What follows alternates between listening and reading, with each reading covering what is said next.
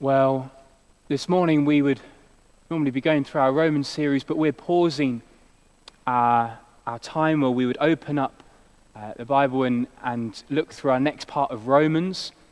And we're going to be looking this morning at Isaiah 61 as Phil is prepared to talk for us this morning as we pause that Romans series for the time being. So if you are at home and you would like to read along, we're going to read from Isaiah chapter 61 this morning. Isaiah chapter 61, if you want to get your Bibles open in front of you, if you have them, and we'll read our passage that Phil will be coming and sharing with us in just a few moments. Isaiah chapter 61. The Spirit of the Sovereign Lord is on me, because the Lord has anointed me to proclaim good news to the poor. He has sent me to bind up the brokenhearted, to proclaim freedom for the captives and release from darkness for the prisoners, to proclaim the year of the Lord's favor and the day of vengeance of our God, to comfort all who mourn and provide for those who grieve in Zion, to bestow on them a crown of beauty instead of ashes, the oil of joy instead of mourning, and a garment of praise instead of a spirit of despair. They will be called oaks of righteousness, a planting of the Lord, for the display of his splendor. They will rebuild the ancient ruins and restore the places long devastated. They will renew the ruined cities that have been devastated for generations. Strangers will shepherd your flocks. Foreigners will work your fields and vineyards. And you will be called priests of the Lord. You will be named ministers of our God. You will feed on the wealth of nations, and in their riches you will boast. Instead of your shame, you will receive a double portion. Instead of disgrace, you will rejoice in your inheritance. And so you will inherit a double portion in your land. And everlasting joy will be yours. For I, the Lord, love justice. I hate robbery and wrongdoing. In my faithfulness I will reward my people. I will make an everlasting covenant with them. Their descendants will be known among the nations, and their offspring among the peoples. All who see them will acknowledge that they are a people the Lord has blessed. I delight greatly in the Lord. My soul rejoices in my God. For he has clothed me with garments of salvation and arrayed me in a robe of his righteousness. As a bridegroom adorns his head like a priest, and as a bride adorns herself with her jewels. For as the soil makes the young plant come up, and a garden causes seeds to grow, so the sovereign Lord will make righteousness and praise spring up before all nations.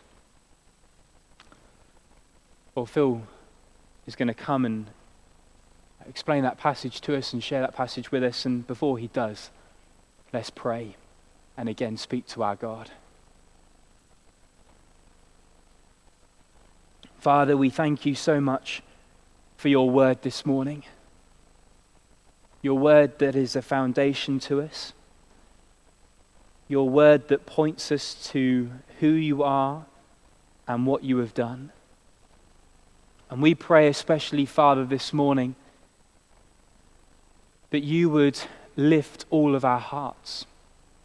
You would encourage all of our hearts this morning as we spend time in your word, that we would be drawn so much closer to you as a result of it, that we would love you so much more as a result of this time in your words. May your words at the end of this be such a hope and a comfort to us in these times. And we pray for Phil. Father, may you strengthen and equip him now. May you provide him with everything that he needs to share your word with us this morning. We pray this in Jesus' name for his glory and honor. Amen. Well, the times we live in now are some of the toughest our country has seen since the Second World War. We feel a sense of weariness, and we're asking the same questions that a weary world was asking 75 years ago. When will this end? Even worse, the statistics that were just small statistics back in the first lockdown have become, in this current lockdown, real numbers, big numbers. And now this morning, what were once statistics and numbers is now a person. Not just anyone, but someone we dearly loved. And it's times like these that we cry out to God in confusion and hurt for answers and comfort, because the sting of death is painful. And that's why we're turning to Isaiah 61 this morning. You see, Isaiah's people were suffering too. They were suffering in the same way that we are now. In Isaiah's time, people were dying because of ongoing war. The nation was far from God, and it seemed that God's hand of judgment was weighing heavily on them. And people were asking, where is God? How long will this suffering go on for? Where will we find comfort in these times? And so God called Isaiah to prophesy, to bring the word of the Lord to his suffering people. And most of Isaiah's prophecy was a calling for God's people to turn back to God. Most of his prophecy was pointing out the sins of the people and proclaiming God's offer of forgiveness if they would but repent from their wickedness. But here in Isaiah 61, Isaiah brings them comfort in confusion and pain. The comfort of a promised Savior, a servant from God who would come to save his people from their sins. And that's why we're looking at this chapter this morning. Because in the middle of our great sorrow, in the middle of our loss, in the middle of our questions, our God gives us his comfort and his words and invites us to draw near to him. And the first thing that God says is this: find comfort in your Savior. Find comfort in your Savior. Let me read the first few verses of this passage now. The Spirit of the Lord is upon me, because the Lord has anointed me to proclaim good news to the poor. He has sent me to bind up the brokenhearted, to proclaim freedom for the captives, and to release from darkness the prisoners, and to proclaim the year of the Lord's favor and the day of vengeance of our God, to comfort all who mourn, and provide for those who grieve in Zion, to bestow on them a crown of beauty instead of ashes, the oil of joy instead of mourning, and a garment of praise instead of a spirit of despair. They will be called oaks of righteousness, a planting of the Lord for the display of his splendor. It's an exceptional opening. Words of promise and power. Promise because the passage joyfully declares that the Messiah is to come and undo the work of sin in this world. And power because of what it would take for him to do that work. Who is this Messiah? Well, we find him in the New Testament in Luke chapter 4. There we're told that a young Jewish carpenter went into his local synagogue and took the scroll of Isaiah and opened it to this passage and read it aloud for all to hear. And having given it back to the attendant, Luke tells us that this happened. The eyes of everyone in the synagogue were fastened on him, and he began by saying to them, "Today this scripture is fulfilled in your hearing." In other words, the fulfillment of this Isaiah prophecy is Jesus. And the good news is this: whatever the world looks like, however awful our experience of life is right now, and however broken this world, Jesus has come to undo the work of sin in this world that causes this. This is what Isaiah's prophecy says Jesus has come to do. To bind the brokenhearted, to proclaim freedom for the captives, to bring release from the darkness for prisoners. It means that Jesus has come to break sin's spiritual grip on this world. Sin's worst work in this world is that the curse of sin is death. And even Jesus wept at the loss of his beloved friend Lazarus. He wept at the brokenness that sin causes. And yet, the comfort of this passage is that Jesus has come, and he's come in power over sin in this broken world. That's why he can comfort all who mourn and provide for those who grieve. Because the only true comfort in death is found in Jesus. That's why he's come, to bring a crown of beauty to those who are covered in ashes, the oil of joy instead of mourning, and a garment of praise instead of a spirit of despair. Because what this world needs is a savior from the sting of death. His name is Jesus. And when you look through the accounts of Jesus' life in the Gospels, what you find is a reminder after reminder of this great comfort. Jesus has the power over the effects of sin in this world. There are great chapters, Matthew chapters 8 and 9. What happens is Matthew's chapters 5, 6, and 7 are the Sermon on the Mount. He's on a mountain teaching. And the question is, can he put into practice what he's preaching? And he comes down the mountain. And you get chapters 8 and 9. And in those chapters, Jesus hits the effects of sin in this world right between the eyes. Time and time again, whether it's demon possession or healing from lameness or blindness or sickness, Jesus takes those people and he undoes the work of sin in their lives. He behaves exactly as we would expect God to behave if our good God came into this world. Now, I know some of you may be listening to this and reading this passage and saying, so what? So what? Jesus did all that stuff and it's impressive, but so what? In this world today that is so broken, so messed up, so damaged by loss and anxiety and fear and disease, how can all that Isaiah promises here be relevant? Well, here's the thing. Isaiah's prophecy goes on to explain that the Messiah who will come to us will live our suffering and even suffer in our place. So it's true that Jesus started to fulfill this prophecy when he walked this world for 3 years, but the greater fulfillment of this chapter happened when Jesus died.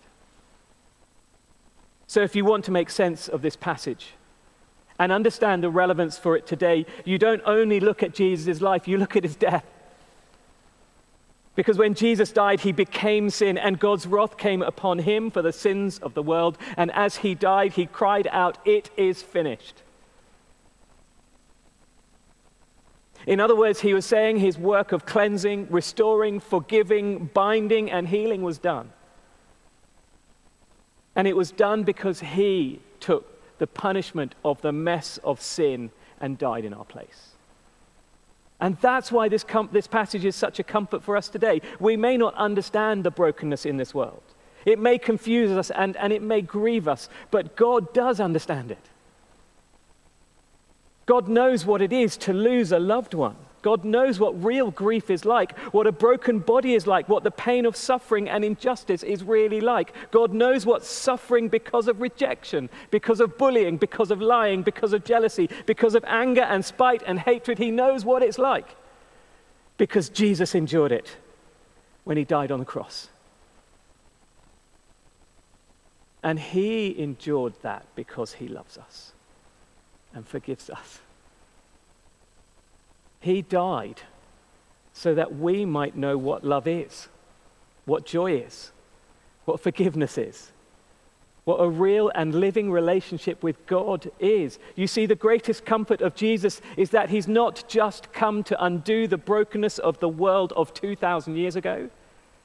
The greatest comfort for us today is that Jesus has come to undo sin's work in our lives and to bring us close to God.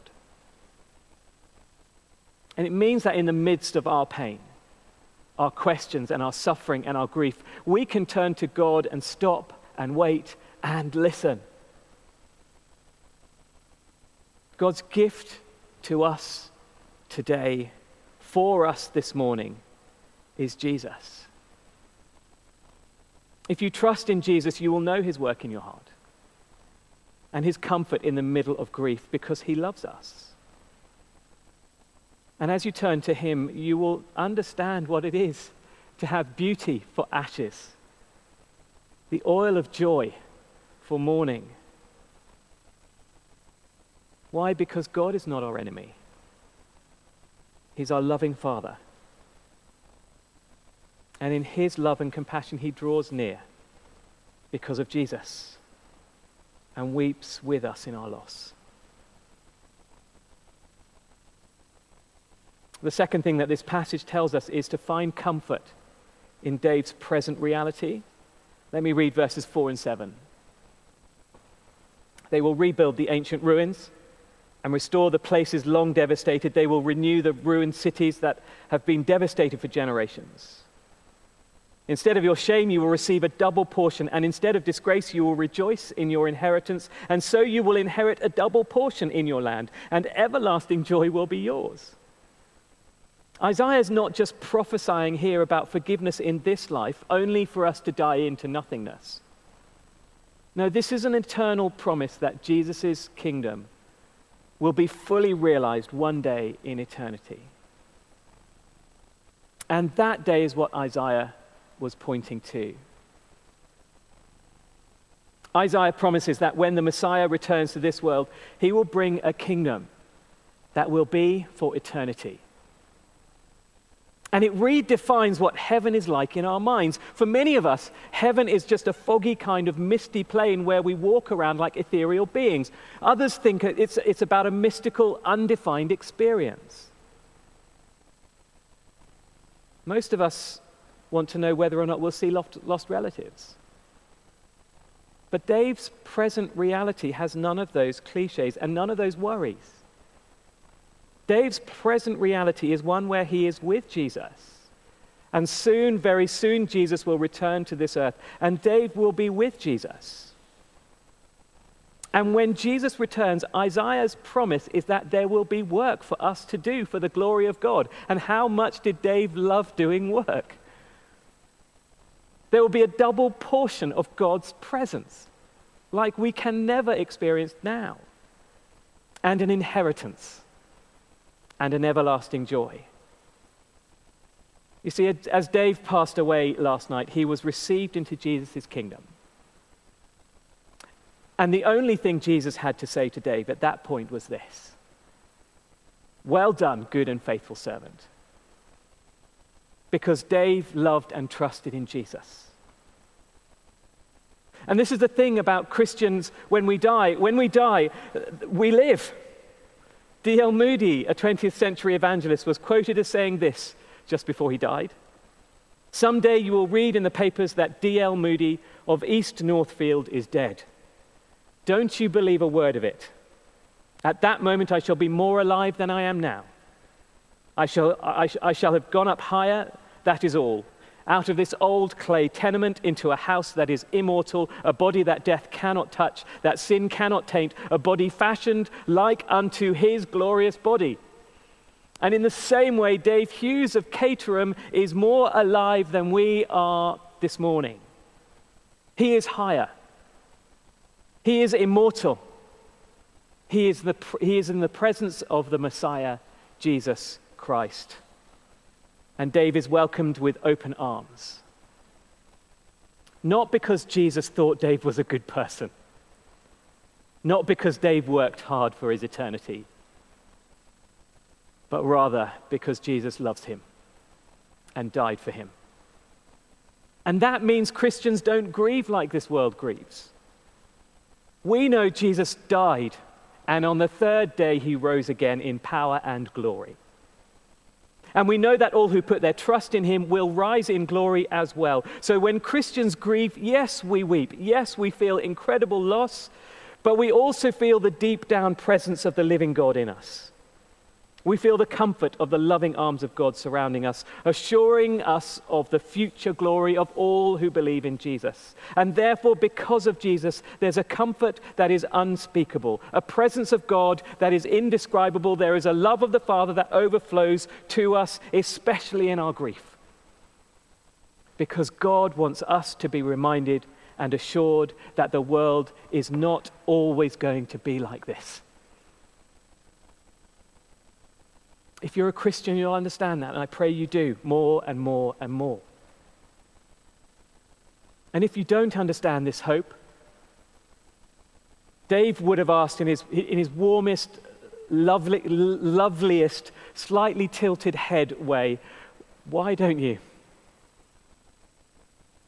Why don't you? You know, lastly, this passage tells us we can find comfort in God's sovereignty. Let me read verse 10 and 11. I delight greatly in the Lord, for my soul rejoices in my God. For he has clothed me with garments of salvation and arrayed me in a robe of his righteousness. As a bridegroom adorns his head like a priest, and as a bride adorns herself with jewels. For as the soil makes the sprout come up, and a garden causes seeds to grow, so the sovereign Lord will make righteousness and praise spring up before all nations. As I said at the beginning, Isaiah's world was full of unspeakable suffering. And it wasn't as if he took pen to paper and wrote these lines when life was being good to him. No, rather in the midst of suffering, he knew that God is sovereign over everything, and we can trust him in spite of what grief we bear today. That is why Isaiah ends this passage with praise. What he does is he beds down his confusion and hurt and pain in the knowledge that his sovereign God is overseeing all things, and that all things have a purpose and plan. And that's why we can praise our God in the midst of these dark days, just like Isaiah did. Why? Because we have a present joy that God gives to all who trust in him. God has given us his Son and saved his children. He's clothed us where once we were naked and afraid before God. He's made us priests where once we were ungodly rebels. He's not just brought us into his kingdom, but he's made us his treasured possession, his bride, adorned with the treasure of his grace. There is the goodness of our God. So in a world where we cannot make sense of our pain and suffering, in a world where we might be asking God, why did Dave have to be taken home now? There will be no clear answer. There might be perhapses. Perhaps God had saved him from a longer, more agonizing, slower death. Perhaps God will challenge many in their unbelief through the shock reminder that we are mortal and we will all have to stand in front of Jesus one day, just as Dave does now. Perhaps. But rather than perhaps, is what we do know is that God has a purpose behind everything, and that in his time, according to his wisdom, there is a purpose today, even in Dave's passing. And therefore we can take comfort and praise God. Praise him for his purposes and his promises and his faithfulness and his love and his kindness, just like Isaiah does here at the end of this chapter. And do that even in our loss. Do you know, I would just like to challenge each of us to read this chapter again and to follow that story, follow that narrative.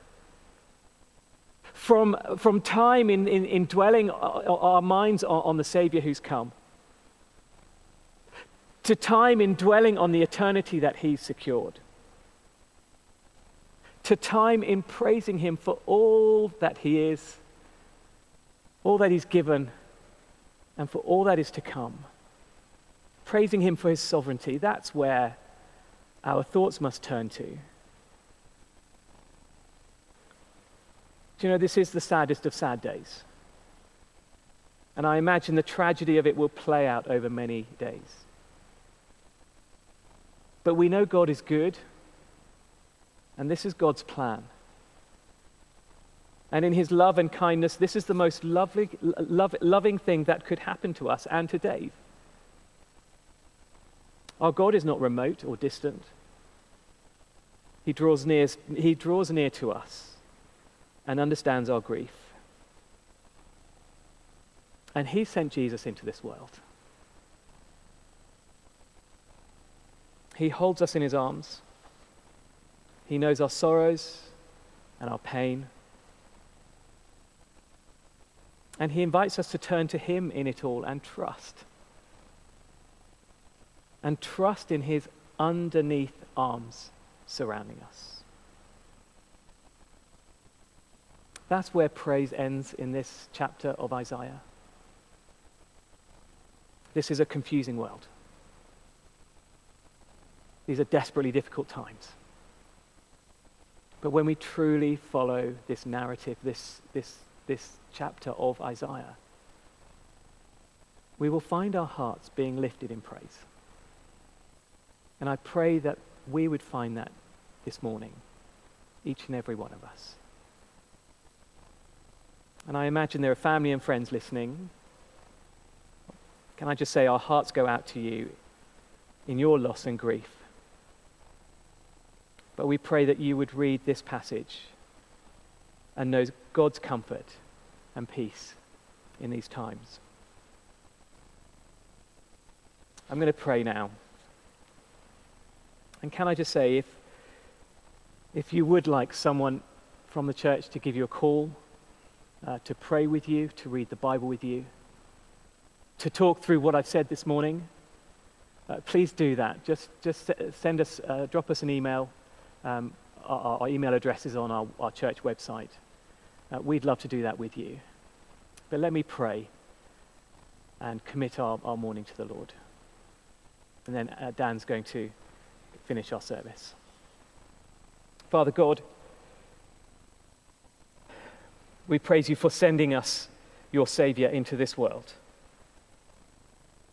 One who will deal with the effects of sin, the marks of sin that scars this world in so many ways, most of all in death.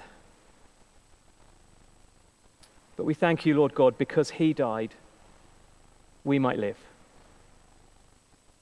And because he died, Dave is now in the presence of our Lord Jesus Christ, seeing him face to face, worshipping Jesus and adoring him, the Savior whom he served and loved for many, many years.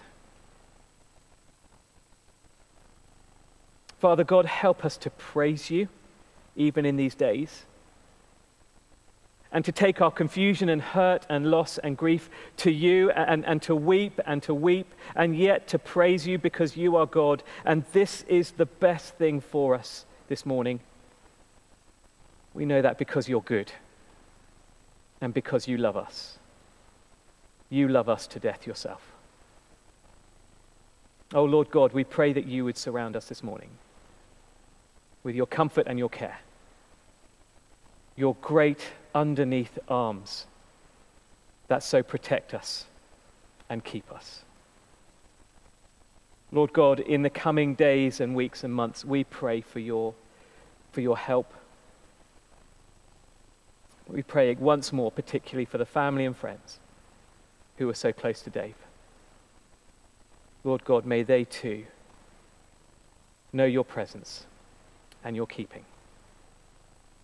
Amen.